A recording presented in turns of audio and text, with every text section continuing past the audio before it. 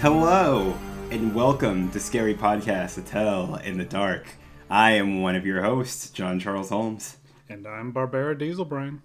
Today, we are talking about Ready or Not, the movie from 2019 that I don't know how to describe. Well, I do know how to describe it. That's what we're here to do. This is a podcast where we have a casual discussion about the horror genre, about horror movies, games, what have you. We've taken a look at a bunch of different films so far, and next up on the slate, as I said, is Ready or Not, which I can only describe, I'm pretty sure, as another wonderful entry in the Eat the Rich genre. Yeah, which honestly should just be a straight up subgenre at that point. Rich horror. I mean, I think we're there pretty much. 'Cause I mean, like, I'd say both Get Out and Us are absolutely Eat the Rich movies. Of course, Parasite's I'm glad you brought in Get Out, because this movie definitely gave me some Get Out vibes. See, this movie gave me huge vibes of it felt like the dirty grindhouse version of Knives Out. Like, Knives Out is like a classy, fun time with the movies, and then Ready or Not is just kind of like, yeah, let's just like add a bunch of just like blood and violence and like Satanism to Knives Out and make Ready or Not. I have not seen Knives Out, so I just came in here, kind of experiencing the movie on its own terms, and damn, this was a fun one.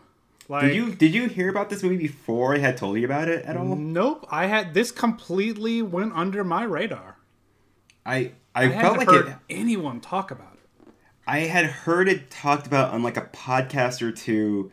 I guess now it'll be a podcast or three. But yeah, like people were. I was recommended on a couple podcasts, and I kind of like wrote it off. All I remembered was that it was mentioned as being like a fun horror movie, and I just didn't think anything of it because I hadn't heard of it. And I think when I heard about it, I kept getting it mixed up in my mind with Knives Out until I actually saw Knives Out, and I was like, okay, this is a different movie from Ready or Not. Ready or Knives. Ready or Knives. But I hadn't heard anybody else talk about this movie. But this movie seemed to have done pretty well. I think it actually, like, reading up on it, it looked like it did actually have, like, a really strong opening weekend. It made, like, almost $60 million on a $6 million budget. So, like, this is definitely what I would probably call, like, I think this is probably what I'd call kind of like an indie-sized horror film. Like, it's got that same scope and project size as a Blumhouse feature. Because, I mean, you know, Blumhouse's whole thing is that they pump out these PG-13 horror movies on, like, shoestring budgets, but the thing about horror movies is if they do well, they do really fucking well. So like they're just pumping out smaller movies so that the one big success can keep funding them to make like a bunch of smaller movies. And this felt like one of those movies, except where Blumhouse usually goes for the softer PG-13, this one absolutely goes for, I wouldn't say like a hard R, but it goes for the R rating. And it was an oddly fresh breath of air to find a horror movie like this that was such just kind of like a fun popcorn flick that was still a good violent, gory, rated R adventure, you know? Yeah, like I went into this, whenever you recommend a movie to me, I actually try to do a little research beforehand, just because I do want to preserve my initial reaction of things. Mm-hmm. And I went into this, and I know for the first like 30, 45 minutes, I was like, okay, this is probably going to be one of those horror movies where you like maybe see a little bit of blood and maybe something gory will happen just out of shot, you know, whatever. And then fucking people get shot in the eye and you just see it. See it. I absolutely had sort of like the same voyage I had with One Cut of the Dead with this movie, where like it starts up and at first it was like, okay, I get it, I see the twist. Oh, okay, we're just gonna have fun with this. Oh, okay, it's gonna get a little bit more violent. Oh, okay, that's what we're doing here. All right, I'm 110% in. Let's go. Yeah, so I feel like for most folks, you're gonna get like, you know, 15, 20 minutes in, you're kind of gonna be wondering what's special about it, and I just when you hit it, it's gonna hit, and it'll probably hook you. It's the funny thing is, after I finished the movie, I just kind of was like, I feel like I let my guard down because I also went into this movie not knowing anything. Like, I just remember hearing it, like, just thrown out, just turn a phrase, and I was browsing HBO Max one night because I was just feeling like I wanted to watch a movie. I was like, I want to watch a movie. I wouldn't mind watching a classic film or watching something I've been meaning to watch for a while. And I was just looking and I was thinking, do I want to watch North by Northwest? I don't know if I want to put in the 3 hours to watch Superman the movie. Oh man, I don't think I want to watch a Lone Wolf and Cub. And then I kept parsing over Ready or Not, and I kept being like, maybe Ready or Not, and I kept flipping through, and I would go back, and I'd be like, maybe Ready or Not, and then the third or fourth time I was like, I think I want to watch this. I don't know if I'm ready or not to watch Ready or Not, but I think I'm ready to watch Ready or Not tonight. And then I did, and boy howdy did I had a fun time with this one. I appreciate that this movie, one, like you said, this is not a movie that was like a PG-13, or I wouldn't even call it a soft R. It definitely earns the R with its violence. Folks get fucked up. A kid gets punched in the face. And they gloat about it too. Yeah, they deserve it. That kid deserves it. I guess this is like the content warning for this. If this maybe something you're interested in watching, I think you can definitely go in watching this having like the twist and the outline of it kind of spoiled for you. So it's gonna be hard to talk about this without talking about the twist of it. So if you really 100% want to go in blind, watch it first, come back. But unlike One Cut of the Dead, I think you can have it spoiled and still get a good time out of it. That being said, I'd say for about 60% of this movie, it is about like PG-13 Blumhouse violent, which is to say, there's you see the blood, you see the squibs, you see people getting crushed, like somebody will get shot, and it's not super cartoony, but it's also not super gritty or realistic. About halfway through the movie, it's fun gore. It's the kind of gore you can watch with the family. The kind of gore you can bring home to mommy.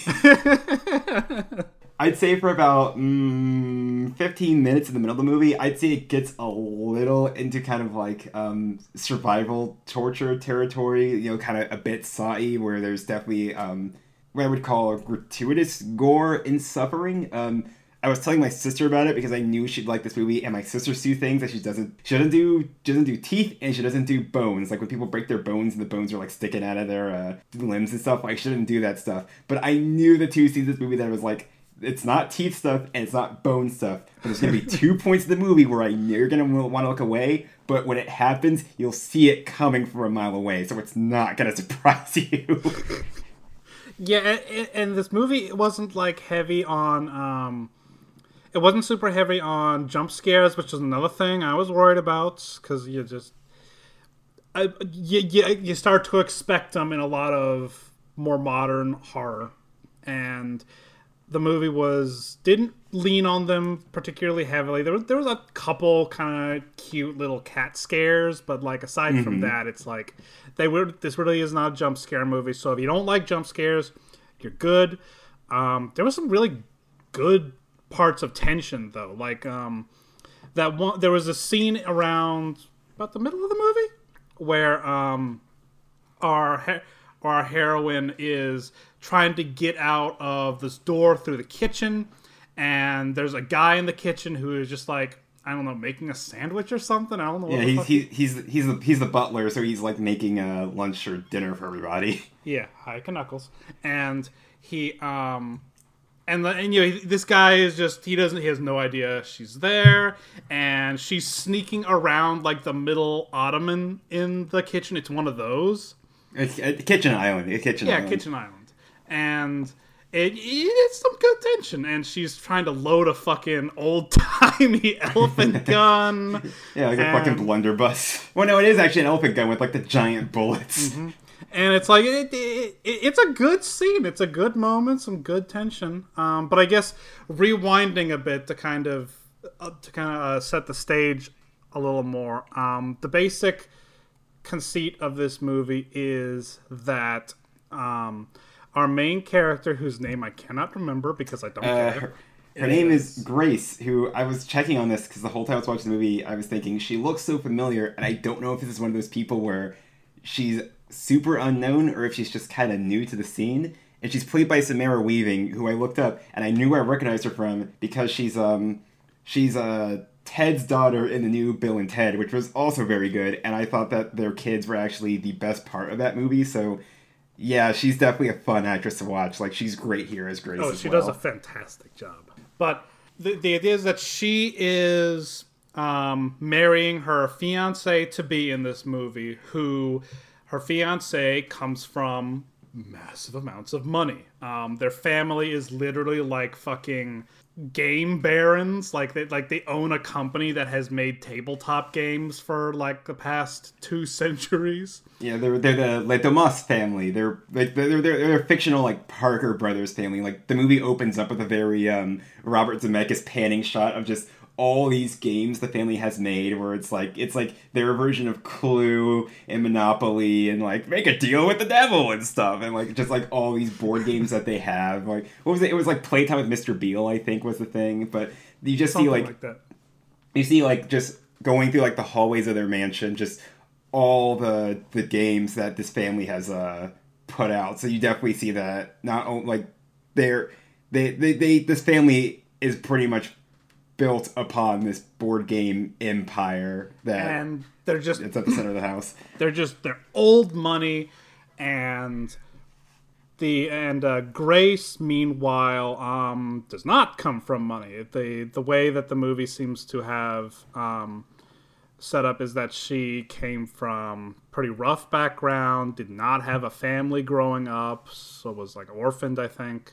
Yeah, she talks about how like her parents are dead and she's an orphan, so she's excited to join Alex's family, the La Dumas family, and have a family of her own finally. Even though both she and her fiance are both aware that the family is kind of obnoxious and judgmental.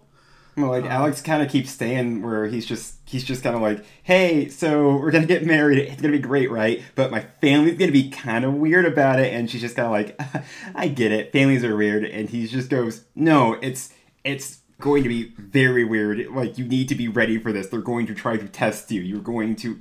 I can't prepare you for how weird my family's going to be. And we see them taking like their bridal photos and stuff, and the family is smile like through their smiles, through their gritted teeth, just judging Grace, saying like, "Oh, you're just marrying him for the money, aren't you?" Or, don't you have any debts or anything? Didn't Grandma straight up call her a hussy? Oh yeah, there's like a grandma there, and she's absolutely the person who. I love Grandma in this movie.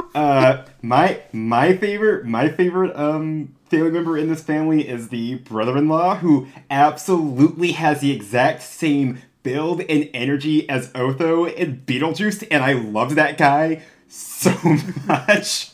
We'll get to him later, but that guy, like, he's like, if you remember Otho from Beetlejuice, Lydia's mom's artsy friend, who just was always really. He wasn't a bad person at all. He just was Lydia's mom's friend, and he just was very, like, persnickety. And this guy has that same energy where he's an in-law, so he's not actually an official. He's not from the Dumas family, so he's in the family now, but he still finds a lot of things weird, and he's just kind of like, can we just go home? And we could just catch a plane and whatnot. So I love that guy. He was my favorite part of the whole movie. He was pretty fucking great. But like honestly, a lot of the family members are really, really memorable. Even though I can't remember a single goddamn name, but that's on me. It's a big ensemble, and just like Knives Out, you really start to kind of pick out these characters for like their main personality traits. I mean, we already said like there's Alex, and he's Grace's fiance, and he's from this family. You get the idea that he's kind of distanced himself from the family because the family's excited for the wedding because it's their opportunity to bring Alex back in the fold so that he can inherit the family business alongside with Grace as well. Like there's his father, who's kind of like he is quite literally the patriarch of his whole family, kind of pulling the strings from the inside. He's less of a father and more of a CEO. There's all sorts of in-laws that try to buddy up to Grace, let her know like, oh hey, it was weird when I got married into the family too, but we got used to it. There's Alex's brother Daniel, who is kind of like, he's still in the family, but he's definitely on Alex's side, where he's the cool guy in the group, where he's still a part of the family business, but he also hasn't lost touch with what real people are like, in the same way that Alex and Grace are still real people and not just these not just this rich blood money family just quite yet. Like he's kind of like he's the touchstone between those two worlds for these characters, basically. And speaking of blood money, so we had mentioned that Alex's family was going to test Grace, and what they meant by that is that on midnight of the night of their wedding, before they're able to consummate things, I should note. They fucking grandma sees to it that they don't get to do that. Coward. But, they start getting busy in Alex's room after the wedding, and then they turn around and it's like, Jesus, Grandma! And she's just like emerged from like a servant's door. She's just watching them. God, I love Grandma. So and they're summoned into a big group into like the game room of the house, quite literally, and they pick a card from a deck that is supposedly belonged to a quote unquote benefactor of the family. Not just a deck. It's a special box. It's like it's a puzzle box of sorts given to them by wink. Given to their great ancestor when he was immigrating to America. It was given to him by somebody named Mr. Labille, who said, "If you can solve this puzzle box, I will give you whatever fortune you desire if you can solve it before you reach the shores of America." And sure enough, he does. And so that's where the foundation of their board game empire comes from, is from this gift from Mr. Labille. He basically finances the whole corporation, which is what allows it to grow and grow. And so part of the stipulation with that is that when they bring new people into their family, they have to play a game that the box decides for them by spitting out a box. If you've ever played spitting out a card, not another box. There's a box inside the box. If you've ever played Uno Attack? Yeah, if you ever played Uno Attack, it kind of spits the card out like that. And so like everybody else in the family's like, yeah, when I got married, I had to play checkers. Oh, I had to play Tiddlywinks. I got chess. Oh, I got Old Maid. What the fuck's Old Maid? I didn't know. And so they're all laughing and stuff. And so they're passing the box around, and it gets to Grace, and she pushes it, and she gets hide and seek. It's like, I got hide and seek. And everyone shuts the fuck up. Because turns out hide and seek in this context means if they find you, they will kill you. So this movie doesn't waste any time. It's pretty clear that what we have going on here is the most dangerous game, right? An outsider gets brought onto the property of rich people, is locked inside the house, and is told, if you can outrun us until sunrise, you get to live and you get to be happy, but essentially for a sport, we're going to hunt you. And obviously, like, they're playing it off as this thing as like, we don't want to do this, but we have to do this. But the thing is they don't tell Grace once it starts that it's going to be a most dangerous game situation. They're just kind of like, oh, it's hide and seek, and everyone clearly knows what this is, and Alex is being grimly quiet about this because he keeps saying, like, we don't have to do this, we don't have to do this, and she does it. And she goes to hide. They're like, we're going to count to 100. You're going to hide, and we're going to find you. And so she goes, and she runs, and she's just kind of like, all right, okay, I'll hide. I guess I'll hide in this dumbwaiter. Okay, all right. Cut back to the family's game room, and they're all arming up with elephant guns. Grandma got a bloodborne axe. She's got a fucking bloodborne executioner axe. She's just ready to go. Fuck me, Grandma. And Grandma is just cool as shit in this movie. Grandma's cool. I like that they give the Otho guy this crossbow, but the thing is that he doesn't know what the fuck to do with it. Well, no one does. This movie absolutely plays with the real life logic of like, well, a crossbow is basically a miniature ballista, so it's this small but still insanely heavy thing that's hard to aim. So like, he can hardly aim it, and so like, I think his wife takes it and immediately accidentally just like shoots off a safety and just like blasts a maid straight through the mouth. It's just kind of like, well, we're gonna need another maid and I guess another bolt for the crossbow. And so like it's a running gag throughout this entire movie that the crossbow keeps changing hands between people who are just kind of like, let me do it, I'll do it right, and nobody can shoot the crossbow right. Like, they always miss it, or they misfire and kill a maid or a butler or something. Like, No one fucking knows to use his crossbow. We see the Othar guy in like a bathroom later. He's kind of like trying to like hide away from the family to get some peace and quiet for a second. Oh, yeah, he's on Googling his phone. How to fucking fire. Yeah, he's watching like a YouTube how-to video about like, hi, we're the Weapons Brothers. And we're gonna show you how to use your brand new crossbow. And he's trying to learn how to use this thing. Yeah, the entire family's arming up, and they put on this record where it's just kind of like, we're going to play a game. We're going to play hide and seek. And it's this whole song that's 100 seconds long about the game of hide and seek. And she hides off, and then they disperse, and they start looking for her. And basically, this whole movie is about how the Hets are at it again. Not just the Hets, but the rich Hets. Like, that these rich people just have this crazy life and this crazy tradition where even the kids are somewhat in on it, where like the kids are running around playing in these like ceremonial masks. Oh, fucking Georgie was fucking like jonesing to fucking kill someone. For a second, I thought it was that kid from It, because he looks a lot like that one kid. He looks a lot like the kid who plays Bill on It. And then I was like, well, this kid's too young to be that kid, because that kid was a teenager, and this is actually like a 9-year-old kid. But I can always remember that one kid's name, because you just don't really forget a name like Georgie. After a while, Alex is like kind of by himself, not participating, because doesn't want to kill his fiance. His sister is charged with like keeping watch on him in the game room so he doesn't get out and help Grace survive the night. So he doesn't get out, and he goes and finds Grace, and he explains what's actually going on, nice and quick.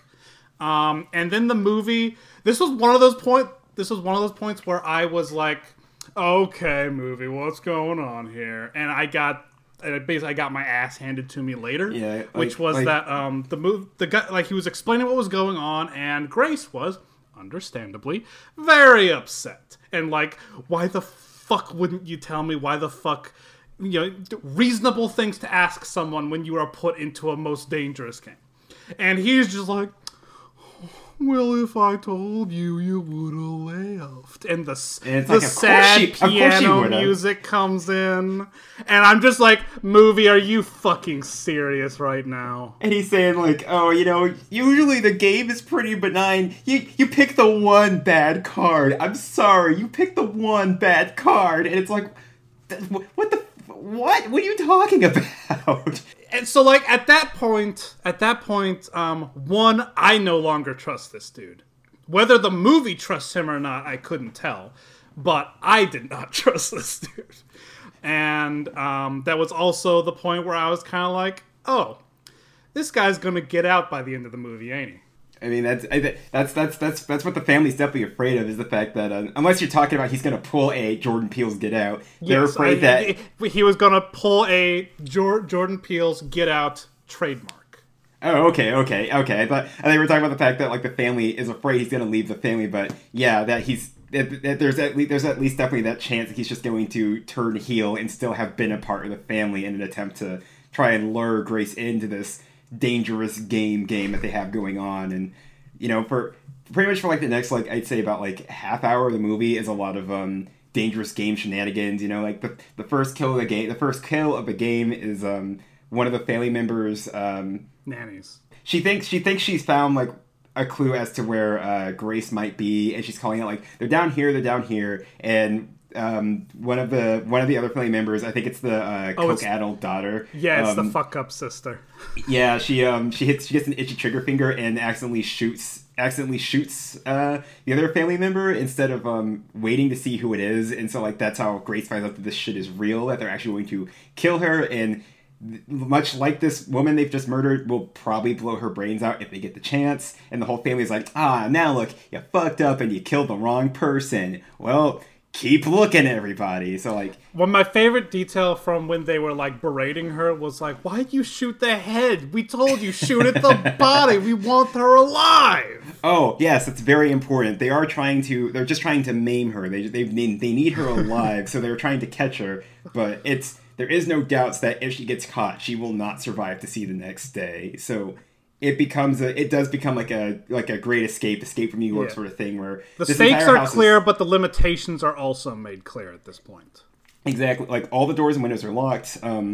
There are security cameras in the house, but they turn them off because the dad is going on this whole thing about, we've been playing this game since the 1920s, and we have to play it the exact same way, which is why they use, like, the old-timey weapons, like the elephant gun and the Bloodborne axe. They're like, we have to play it the same way that great-great-grandpa played it, and he didn't have security cameras when he played it, so we're not going to use them. But once it's clear that, Grace is in on what's going on, and that Alex is probably the one who has helped them, the dad starts getting frustrated. He's just kind of like, fuck it, turn on the cameras. We're using the cameras. She's not getting out of here. No matter what, she cannot leave this house. This is where we kind of start seeing what's pulling the strings of the family right now, because a lot of the movie at this point is watching Grace kind of trying to, like, Grace and Alex working together to get Grace out of the mansion, and her sneaking around. Like Barb mentioned earlier, there's a scene where the first scene is where she gets to the kitchen. There's a butler there, he's making lunch, and she's pulling a whole Scooby-Doo thing where they're, like, always on opposite ends of the island in the kitchen, and she's trying to avoid him. She tries to take him out with an elephant gun, disregarding the fact that the gun is purely ornamental and can't actually fire, and she makes up for it by slamming the butler's face with this boiling hot tea kettle, and that's how she escapes. Yeah, his face gets fucked up. As the family is realizing that Grace is escaping, we kind of start hearing them talking about the fact that if Grace escapes, a rumored curse upon the family may befall them, where if they don't catch her and kill her by night's end, something very bad will happen to the family. And they don't know this for certain because this is not the first time they've played this game. In fact, the movie opens with a cold open of watching the family play this game, like, yet again, like back in, like, the 80s or the 70s or something, right? And it's basically implied that they've never lost this game, so that's why they don't actually know what will happen to them. Though there have been instances in which people have refused to play the game, and then the people directly involved in the marriages who have not played the game were dead by sunrise. So they were like, we don't know what will happen if we don't finish this game, but we have enough evidence to know that if she gets out, this entire family will be cursed and will lose the business, and we could be dead. We can't let this happen. And remember, there was also that bit where they were like, I think Dan was saying, like, oh, come on, it's not fucking real. And the father, the patriarch, was like, don't you remember? And he mentioned some other stuffy rich people name, and how apparently they had a similar thing going on where they had basically it's all a deal with the devil. That is what it is. They are so wealthy and powerful, not because of business or what have you, but because they made a literal deal with the devil.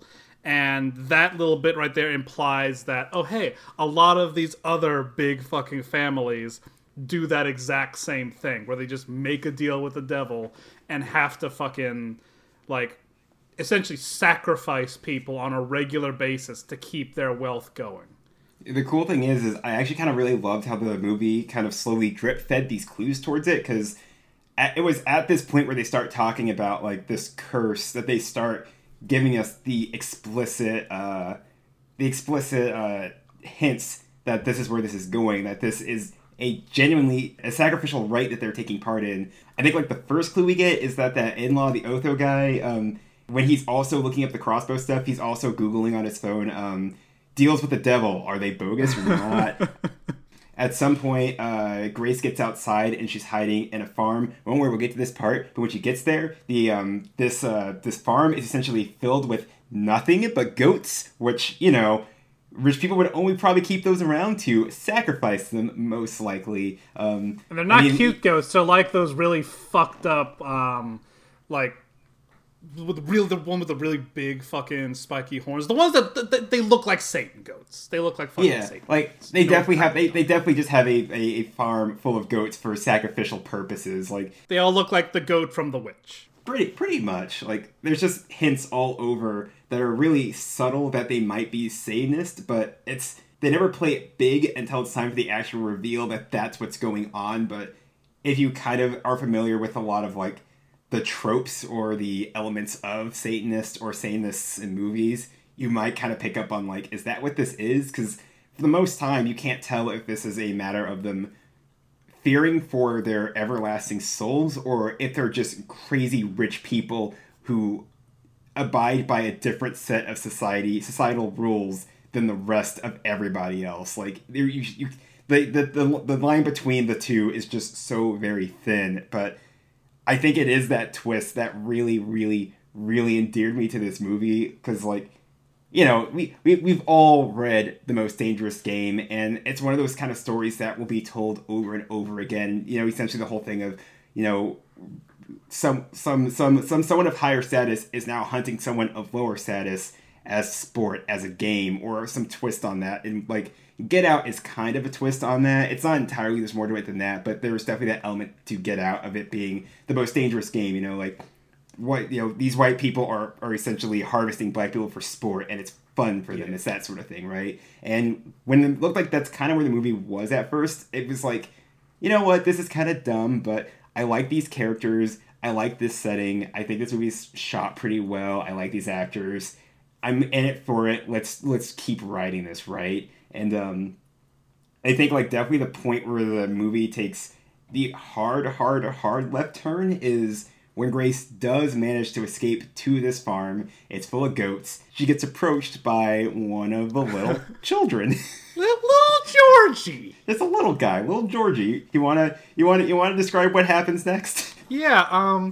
So she sees little Georgie, and she's just like, oh, like Georgie sees her, like he has a fucking flashlight. He's in his fucking PJs.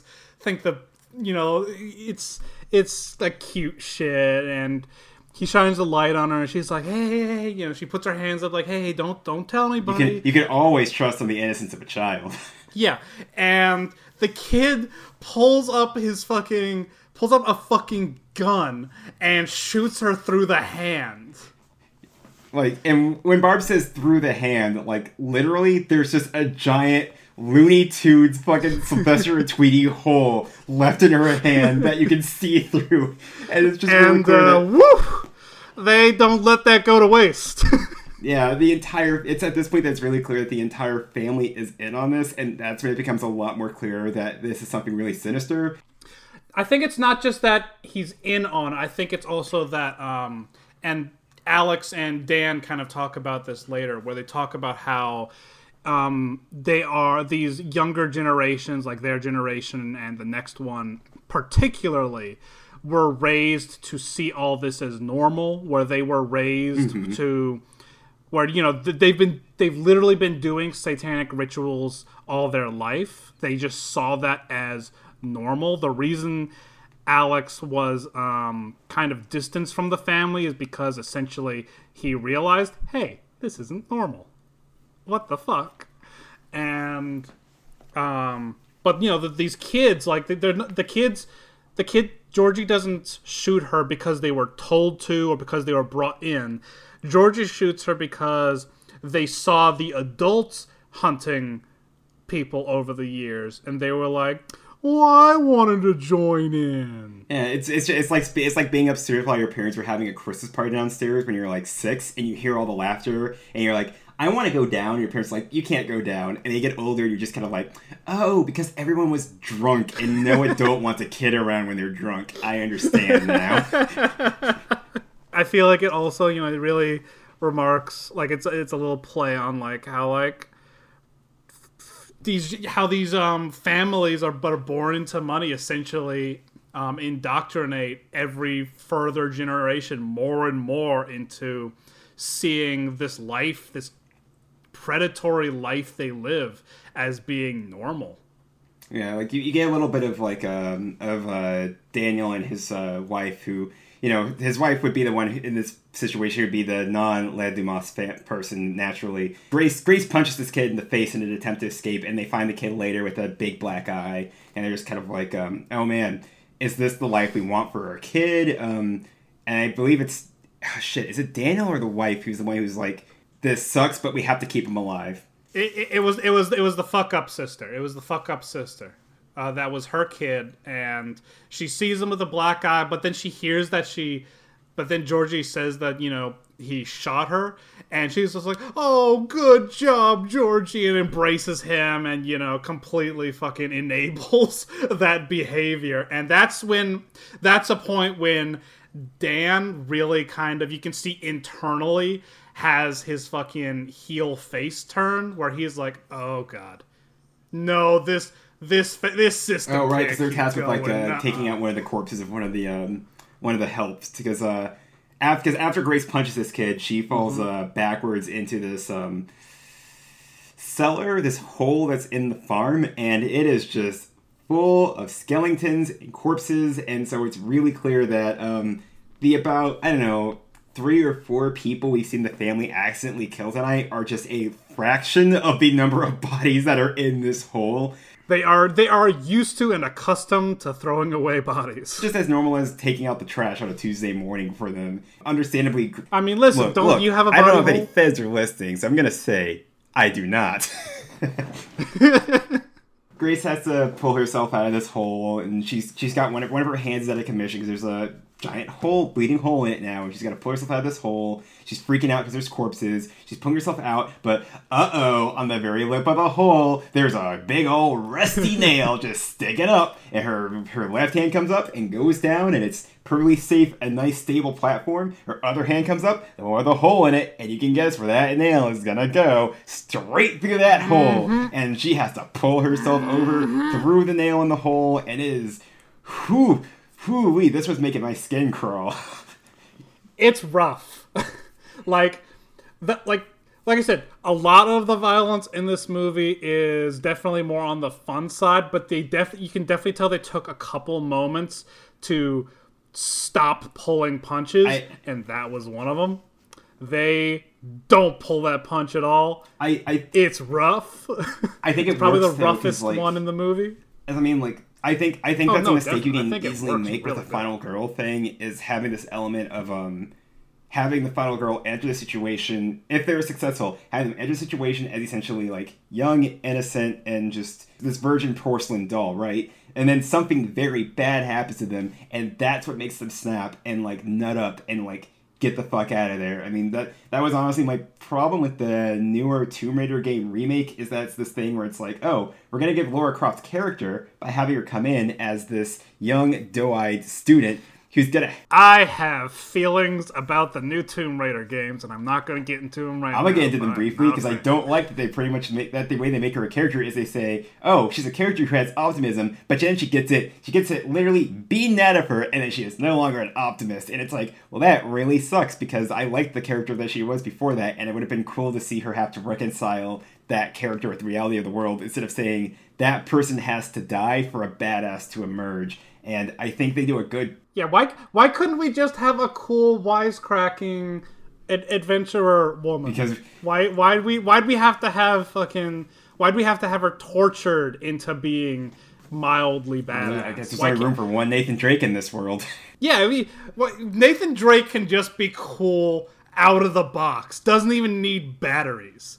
But fucking Lara Croft needs battery in order to be fucking badass. And like, it's definitely, like, for fuck's sake, definitely a narrative device that I think comes from horror. Like, there's no doubting that a lot of Tomb Raider's aesthetics are borrowed heavily from the movie The Descent. Like, they literally have the shot in that Tomb Raider game from The Descent of like the main character emerging from like a pool of viscera and blood covered in it, and it's like, this is her reverse baptism into becoming a badass. Like, it has that like exact same shot pretty much.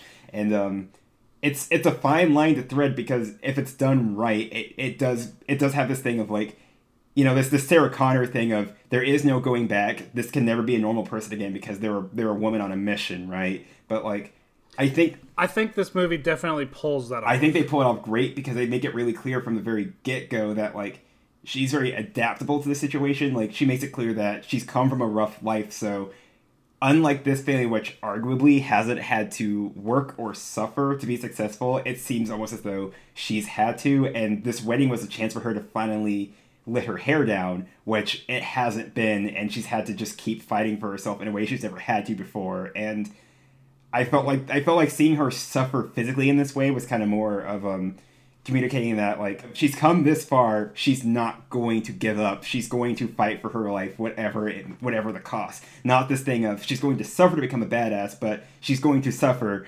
because she is a badass, if it makes sense. Yes. Yeah, no, like, it's such a fine difference, but it means a lot, in my opinion. Like, those two things mean very different things, at least to me. And, like fucking in this movie, she doesn't start fighting back only after she gets hurt. She's already fighting back within, like, 10 minutes of like, actually realizing what's going on. She gets that gun really early. The gun doesn't end up going anywhere because, like I said, it ends up being a fucking, it ends up being a prop. But as far as her as a character, she's already gone into fight mode. She's like, okay, can't run, gotta fight. And we have a cool moment earlier where we see her in fucking, she's got the fucking bandolier around her. She's got that big gun that she doesn't know is fake yet. Her dress is torn to shit. She's in sneakers, and she just looks at herself in the mirror and is like, Jesus Christ. My God, what have I become? And this is before she actually gets hurt. So it's like, she's already made it there. That was really just a matter of stakes and showing how far she can go with this power she's found within herself. And all the other family around her, by comparison, are incompetent weaklings. They don't even know how to use a crossbow. They're rich. Like, mind you, they've been doing this for a while, but these are not trained killers. None of them. These are rich fucks who don't do shit themselves most of the time. So, like, they're going around and hunting her, and that's scary, yes. But in terms of, like, just base level competence, she's got them outmatched by a wide margin. I mean, like, pretty much as she adapts to hiding from them very, very quickly. And so they make the decision very early on to say, like, this is too hard. Let's just turn on the cameras. Fuck the rules. We're just using the cameras. And, I mean, you could probably make an argument there that there's definitely this underlying theme to the movie about how, you know, how Grace, as somebody who's come from, you know, not rich blood, is working very hard to find her success in this situation, and everything this rich family is doing is just taking advantage of every resource that they have to give themselves an unfair advantage between, you know, sending in the butlers to do the dirty work, killing the butlers when they fuck up, and, like, turning on the cameras and just locking the doors. Like, they have the advantage in every way, and they don't blink twice to use it the second things get too hard for them to do themselves. After this adventure in the farm, Grace tries to escape from the actual property because she's made it outside at this point, which is what the family feared the most, because they're pretty much saying, if she leaves this property, she's not coming back, and we are fucked. And she gets to this gate, and she sees somebody driving up.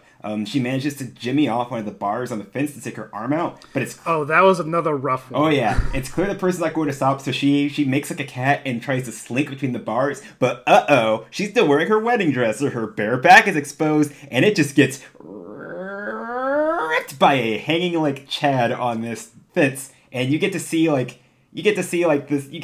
it, like, very meticulously cut through her skin, and... Yeah, it is that shot with the nail and the shot with her back, which are absolutely the most, like, skin-crawling this movie gets. So, like, if this movie sounds like a fun time for you and you really, really can't deal with the suffering type of gore, be warned, those are those two shots. You can see them coming from a mile away, and they don't get any easier to watch. But she makes it through this fence. She tries to flag down this person. They drive by. She's like, fuck you, what's your problem? There's a bloody woman in the street yelling for help, and you just drive on and say, get out of the road. She's outside. She basically has escaped, so at this point, all she has to do is to get away. So she runs into the woods, but that butler from before has shown back up, and now his face is scalded up, and he's ready for revenge. And he's in a car. Oh yeah, like he at first he's like chasing her through the woods. She makes it to a clearing, and when she's in the clearing, he just starts chasing him down in the family Lexus or whatever. He manages to tranquilize her, puts her in the backseat of the car. He's driving back to the mansion. He's having a good time. When we see him in the kitchen earlier, he's singing opera very loudly to himself, which is how she can sneak around. And so he's driving back to this mansion, and he is just blasting the 1812 overture at top blast, and so he's just in the car, going and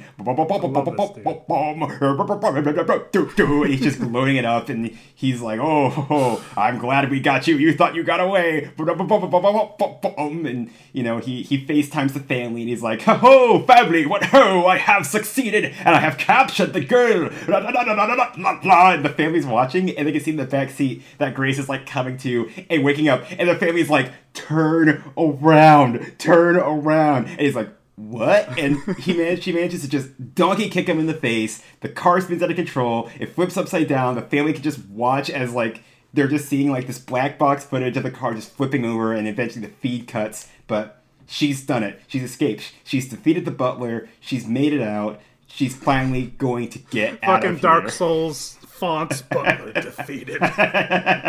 Humanity restored.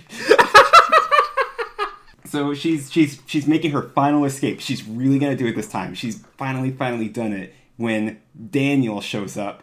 Is he here to help her get out? Is he gonna make the difference and help her get away from this terrible family? No. She's taking her down, and the dad emerges from the woods to congratulate Daniel on sticking up for the family and making sure what needed to be done is done. Oh, a little bit with the car. So they're before she gets captured properly by the butler, she does end up like whooping his ass and actually getting the car herself. Oh, this part was kind of sad. This part just made me sad. Yeah, that part was rough. But we gotta go.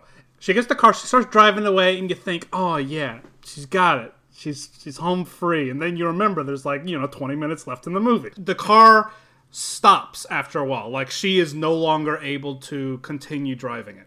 And it turns out it's because the car has been reported as being stolen, and it is being remotely turned off. Yeah. She calls roadside assistance. Yeah, she tries to use the OnStar, and the guy's just kind of like, sorry, I can't help you. This car is stolen. I'm gonna have to stop it and turn off the power. I can't help you. And she keeps explaining hey, they're trying to kill me. Please help. And he's just like, I'm sorry. I can't. My name is Justin. I can't. She's begging him to send the police, and he can't even do that. And it's like, you can't even just send the police, arrest me or something. Send the police. Send somebody. Yeah, he's like, fucking sorry. It's company policy. That's when the butler does manage to get the drop on her. But after this whole adventure with the car, this is when she ends up back in the mansion. And this is when we go full on satanic ritual at this point. Alex has been tied up elsewhere in the house by his family, and since basically he can't be trusted to not help Grace escape, they've handcuffed him to a bed, and not in a sexual way, but in a very bad way, the bad kind of handcuff.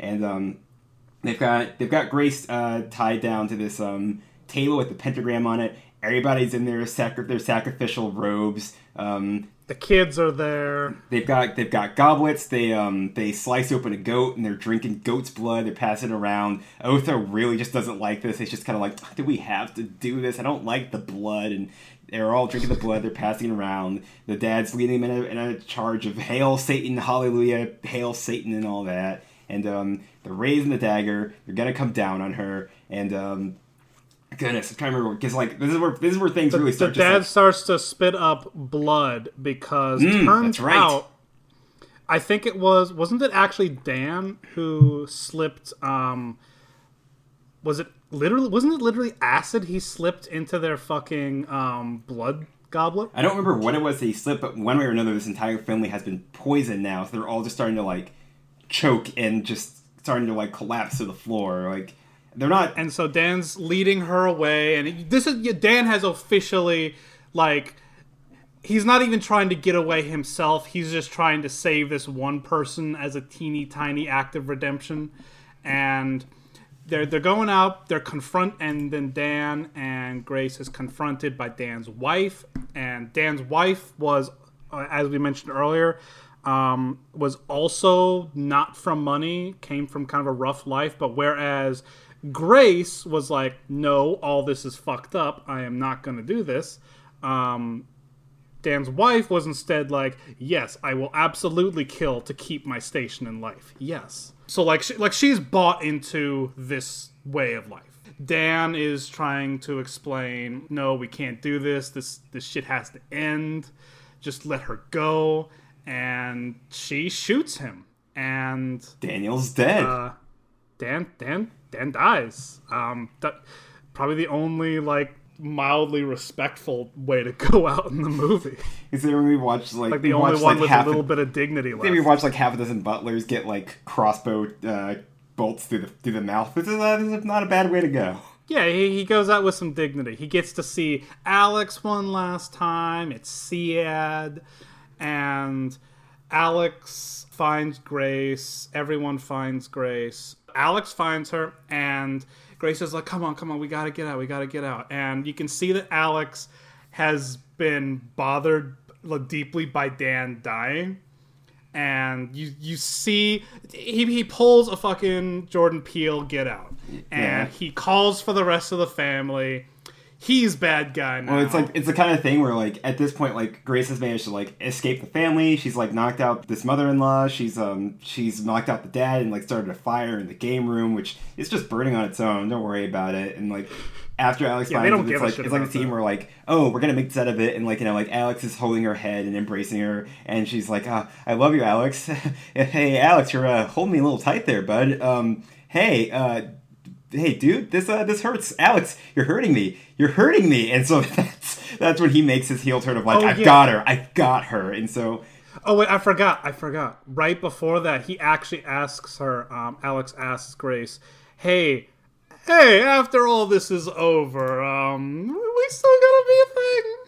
And, you know, Grace is she doesn't really say anything, but it's one of those things where the silence says more than she could have said with words.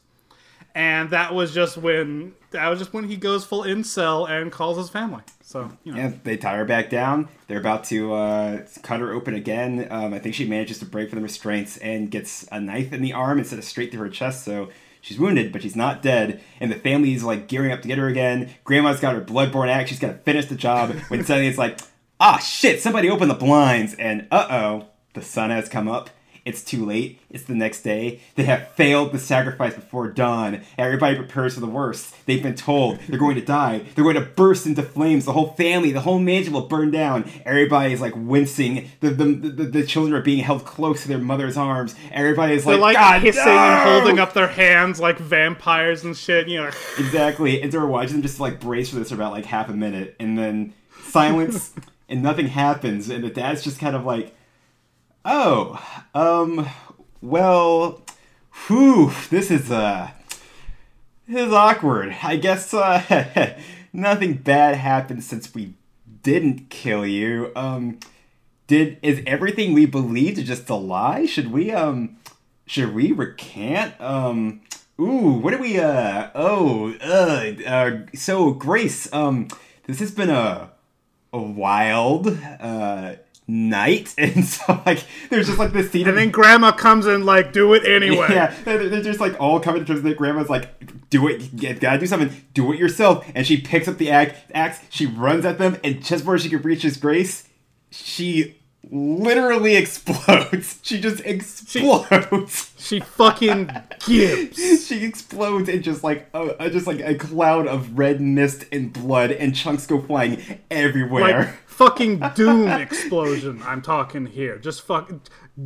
It is not even. It's not even. It's gone into straight slapstick. It's great. You can see everybody in the room now realizing what is going on, right. And they're just like, it's like, oh wait, shit. I guess it was real.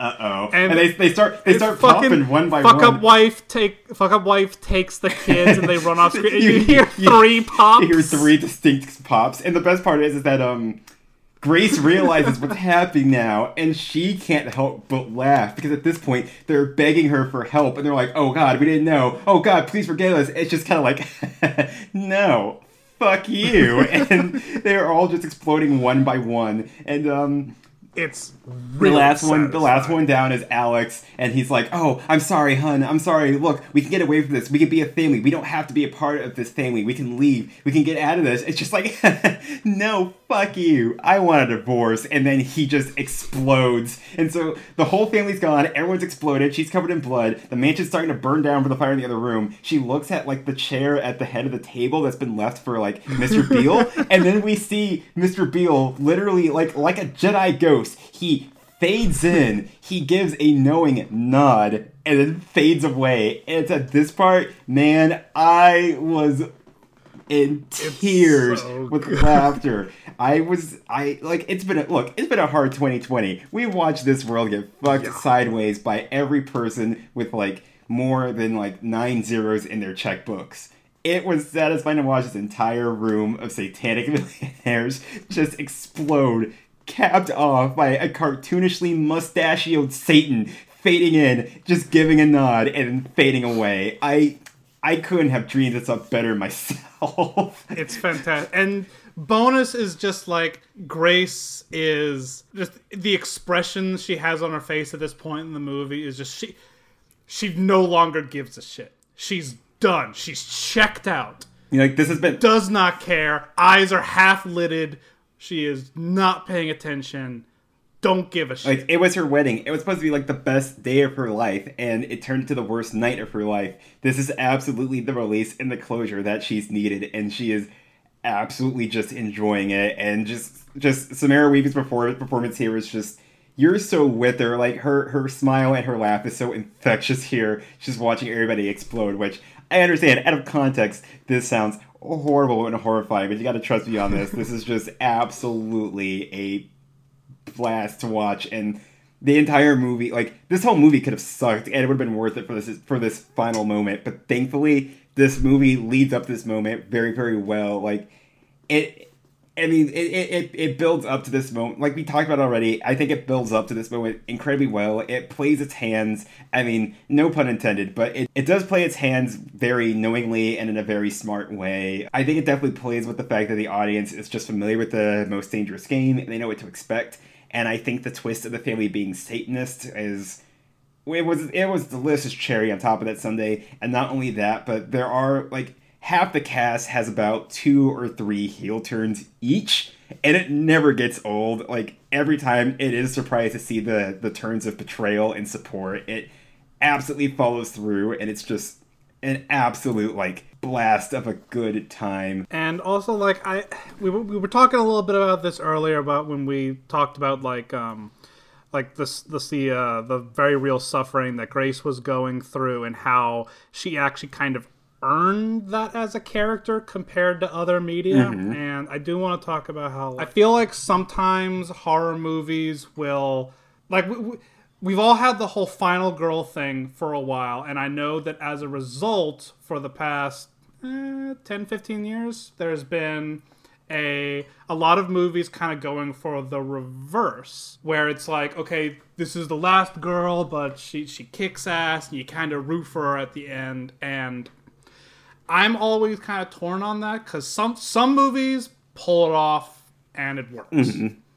And other movies, it just has this weird, for lack of a better way, a kind of rainbow capitalism kind of vibe to it. Kind of meaningless girl power kind of vibe, I guess. Yeah, like, when it's good, but when it's bad, it's really eye-rolly. Like, for example, the remake of Black Christmas was really fucking embarrassing, to be perfectly honest. They basically tried to have a women's sorority at this college pull this fucking fight scene that looks like it came out of a Marvel movie at the end of this fucking horror. It was dumb, and it's not just that it was dumb, it felt really unearned, and it just, like, I don't like to say this very often because you hear a lot of chuds say shit like this, but it felt pandery. Yeah.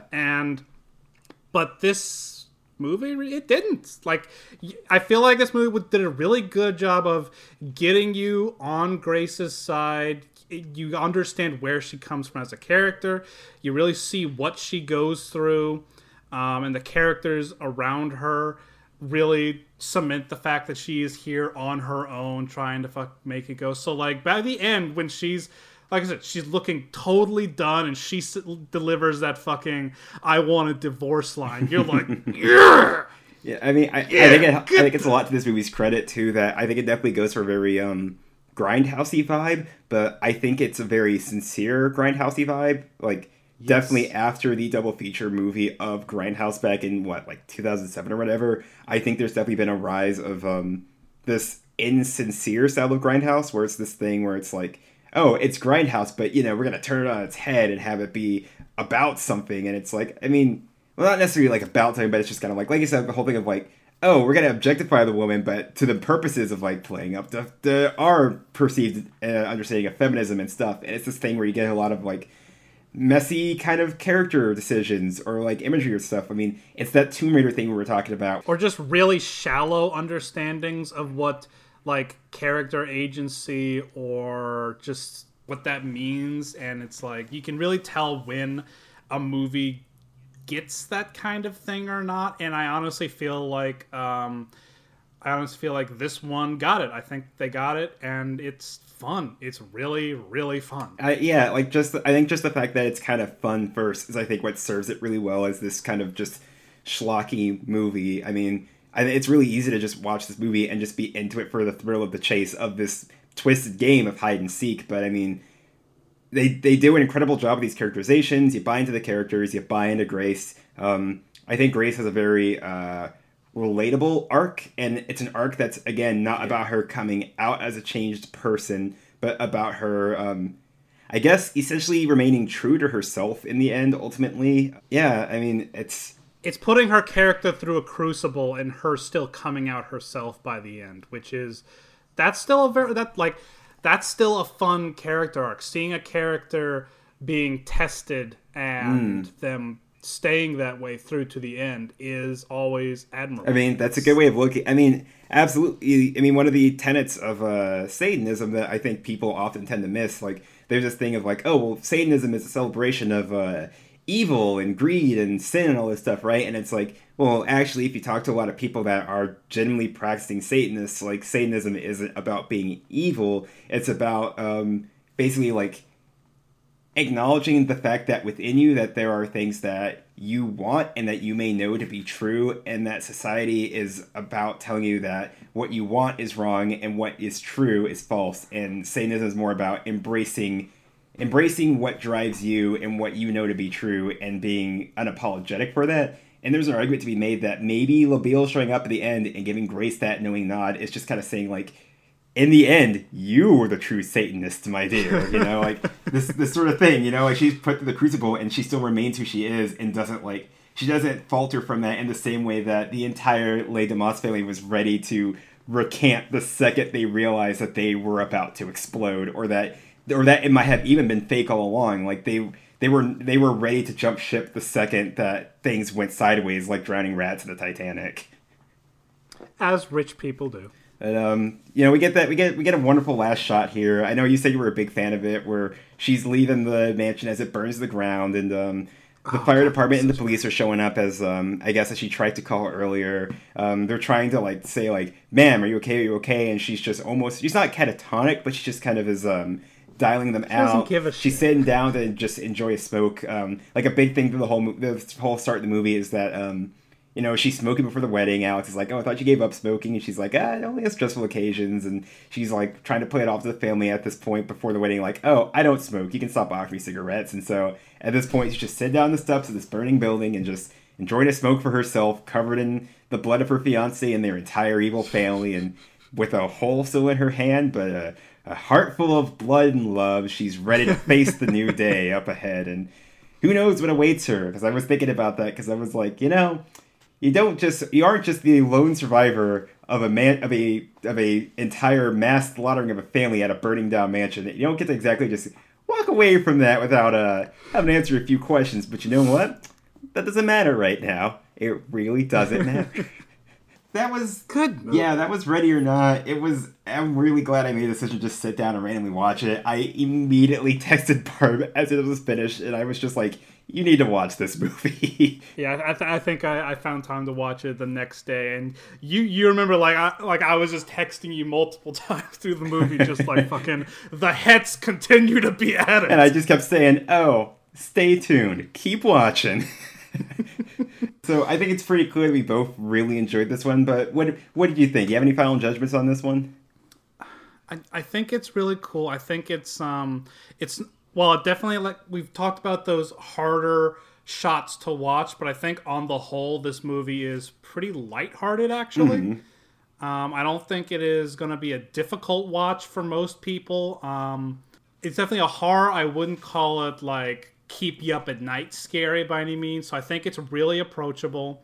Something I really just think I think it's cool how like I think that one thing that's cool about the way that the most dangerous game is framed in this movie is that it isn't simply just, oh, they're doing this for fun and profit, but there is an element of fear of her going on because of the way the deal is set up, and I like that because you kind of see that from a lot of rich fucks, like where it's like they want us to be afraid of them, and they will slaughter countless people to achieve that power. But when the chips are down, you see from these rich fucks all the time that they're fucking terrified of the masses. Our ignorance is their greatest tool. I mean, we saw you saw this with the 2020 election, where so much of what the GOP strategy was how can we basically make people think that they shouldn't vote, because if they know they should vote, we will lose. Like, it is to their benefit to just have people kept in the dark at all times. And just I do think it's cool that this movie had that extra little aspect to this well-worn setup of the rich hunting people, because I think that's something that it's nice to have that reminder every now and then, especially this year. I mean, I like this movie a lot too. I definitely think this movie is very approachable. I don't think this is what I would call an entry-level horror, just because it is very it is a lot of intense violence. That's fair. I think it's the kind of thing where I think if you're a little like on edge about violence in movies, I think this is one that, like, once you get a little bit more of a stomach for movie violence, I think you could definitely kind of watch it, especially since so much of the violence is presented with humor. I mean, for a movie about, like, rich people accidentally killing their maids and butlers with crossbow bolts, every one of those kills is kind of presented with some level of humor to it. So, like, there's very few kills in the movies or, like, attacks that make you feel genuinely upset outside of the two scenes we mentioned, but it's still pretty grisly. I guess grisly is what I would use to describe it. It's a very grisly watch. So, like, being ready for how intense it may be, I think, would make it an easier pill to swallow than if you sprang it on somebody who doesn't have an idea of that sort of thing. But that being said, outside of that, there's not really anything super unsavory in this movie. I know I say this maybe like once an episode, but horror as a genre is no stranger to having just like really gross and icky topics in writing and characters and tropes or whatever. Like, there's no creepy sexual violence in this movie. There's no weird like sexism. There's no weird classism. Unless you're really offended by the rich being portrayed as bloodthirsty monsters. In which case, go fuck yourself. We want a divorce, and then you'll explode. There's nothing particularly gross in this movie or something that I feel like I'd have to be like, oh, this movie's good. But I have to warn you, like, it's pretty competently made. It's pretty self-aware enough that it never goes anywhere that's gross or upsetting. I don't think Ruiz is objectified in a way, which is to say, neither sexually or in a way that's just kind of like she has to stop being a woman and actually be a man to get out of a situation. Like we said, she wins the situation by being true to herself from start to finish, and that's really satisfying to watch. I think once you get a stomach for movie violence, I think there's a really fun time to be had with this one, especially if you watch it with friends. I think it's a lot of fun to watch by yourself, but I think this is I'm kind of shocked that this movie isn't big yet. I feel like there's absolutely an audience for this movie that somehow hasn't found it yet. I'm kind of reminded of how John Wick, when it originally came out, came out very, very, very quietly, and the people who saw it really liked it, but it actually wasn't until John Wick 2 that I think John Wick became this phenomenon of a character. And so, like, I don't know what it's going to take this movie to have that second chance, that second shot of glory to kind of becoming a new Halloween staple for a lot of people. Maybe we're just like one Twitter thread away from it or something from blowing up that kind of big. Who knows? But absolutely, this is one I think can wholeheartedly recommend just because it's a shitload of fun. There's a lot here to laugh at. The suspense is real. The characters make sense. The twists are really fun, and it is a gorgeous looking movie. You know, it's shot in a number of castles. I think it's the same. I think it's the same mansion as the one used in Billy Madison. And what the fuck? And some of the basement scenes have been shot at Casa Loma, which if you've ever been there, that's an awesome castle up in Toronto. You probably know it if you're American. You probably know it from where Scott. I think Billy Madison hunted humans. I mean, he did kill that clown. True, but are clowns human? Perhaps that's a question that will be answered if we ever watch Killer Clowns from Outer Space, which I guess the title alone posits no, they aren't. Casa Loma, Americans, you might be familiar with it as where Scott Pilgrim fights Lucas Lee in that movie. If you've ever seen a Casa Loma movie, you've seen Casa Loma. It's really awesome. If you're up in Toronto, I highly recommend checking it out. I'm just talking about Casa Loma now because I like Casa Loma, but it's a nice looking movie. It's well paced. It sounds like it's fun to say, Casa Loma. This movie's like a tight hour and a half either, so like you're not even looking at like losing your entire evening watching it. Just a fun, light, breezy Saturday afternoon with some beers. I say check it out, have a fun time, and share it with some friends, and maybe you'll want to play some hide and seek of your own by the end too. I don't know. Who knows? Bring an elephant gun and see what happens. So this has been another episode of Scary Podcast to Watch in the Dark. I'm sorry. This has been another episode of Scary Podcast to Tell in the Dark. Very important difference there. Yeah, don't fuck it up. I just want to say thanks again for everybody for listening, for subscribing. We really appreciate you guys tuning in. We know there's been a little bit of like a lull into the episodes coming out. It's just been the winter. It's been a real busy time of year, but don't worry. We're still keeping at this. The episodes are still coming. We love hearing from you guys, getting your suggestions, getting your questions and stuff. Love getting that from the listener questions episode. We'll let you know when the next one's coming up. Yeah, that was a really fun episode. Of course, tell your friends, tell your friends, tell your family. Check out some of these movies. Let us know what you're watching that you really grandma. like. Show grandma. Don't show grandpa. Tell us what your grandma thinks. I want to know what your grandma thinks. Don't show grandpa. He won't approve of it. Trust us. We know. We asked him already. He already knows about us. He knows what he did. Grandpa doesn't have to know about me and grandma. He doesn't have to know. Barb, is there anything you wanna show? Want to let the fine listeners out there know where they can find more of you right now? Yeah. So y'all can find me at Dieselbrain Art on Twitter, and you can also find me as Dieselbrain on Pixiv, Fanbox, and Patreon. As for stuff to shill outside of just the usual stuff, I did put out a art pack recently. Mind you, it is a hard 18 plus. So, if you're a Squiddo, don't buy it. But I did put out a art pack, Monster Mash art pack, which is full of big titty movie monsters. This includes stuff like fucking big titty Gilman, big titty Jason Voorhees, big titty Van Helsing and Dracula. Yes, that Van Helsing and Dracula. Godzilla, Gigan, the Babadook, or would that be the Boobadook? Just it hog wild with the monsters and titties. If either of those sound like it's up your alley, maybe toss me a coin or two. Sounds like a real monster masher you got over there. Yeah, it's on Gumroad. So if you just look up Dieselbrain on Gumroad, you'll find it there. It's the only one I got up at the moment. And, of course, you can find me at Sonic9JCT on Twitter, Instagram, wherever's all good. I don't have too much going on right now. I will definitely say, if you like, I do a lot of drawing. I do comics. I do illustrations. If you want to see some of my comics, you should absolutely check out Nintendo Force. I've joined on to the staff as a new regular cartoonist there, so I have a comic in every issue, and that magazine comes out. That's so exciting, by the way. I don't think I told you yet, but that's really fucking cool. It's been a lot of fun doing those. I recently the next issue that Well, actually, I don't know how much I can say about the next issue, but all I can say is that the next comic is about Bowser, and he's always a lot of fun to draw. The magazine comes out bi-monthly, so definitely go ahead. If you sign up for their Patreon, you can sign up for either a digital or even a physical copy of the magazine. It's a really awesome magazine in general if you love Nintendo games. It's basically the spiritual successor to Nintendo Power. It's a lot of fun. You can see my comics in there bi-monthly. You'll only be able to see those there. I won't be really posting those online or anywhere, so you gotta sign up if you want to see those comics. Otherwise, I'll be posting about anything else I'm working on, any other upcoming comic or game projects I've got working on, any other podcast stuff, any updates about the show, all that stuff you can find on my Twitter.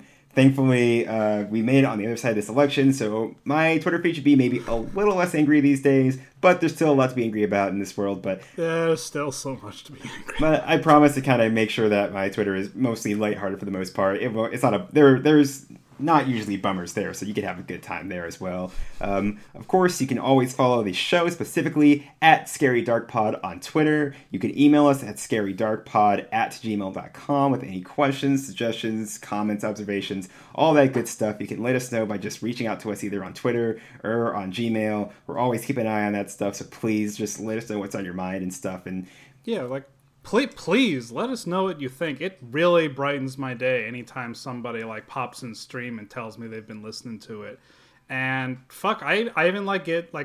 If you think there's a movie that we probably haven't heard of that you think we should check out, fuck, let us know. We try to cover a good smattering of stuff here. We try to cover a classic one every now and then, and maybe something a little newer or less known. And so if you've got any ones that you don't think is widely known and we might not come across on our own, fucking shoot it our way. We want to find stuff. We want to talk about different stuff than just the classic slashers from the 80s. You know what I mean? Absolutely. And, at some point, too, I'd love for us to start digging into some games. So, who knows? That could be up in our future at some point. All right. Well, I think that's just about going to do it for us for today. You guys have a nice, fun time out there. If you're playing hide and seek, if you go in the dumbwaiter, just wait in there until it's over. Don't start wandering around. That's how they get you.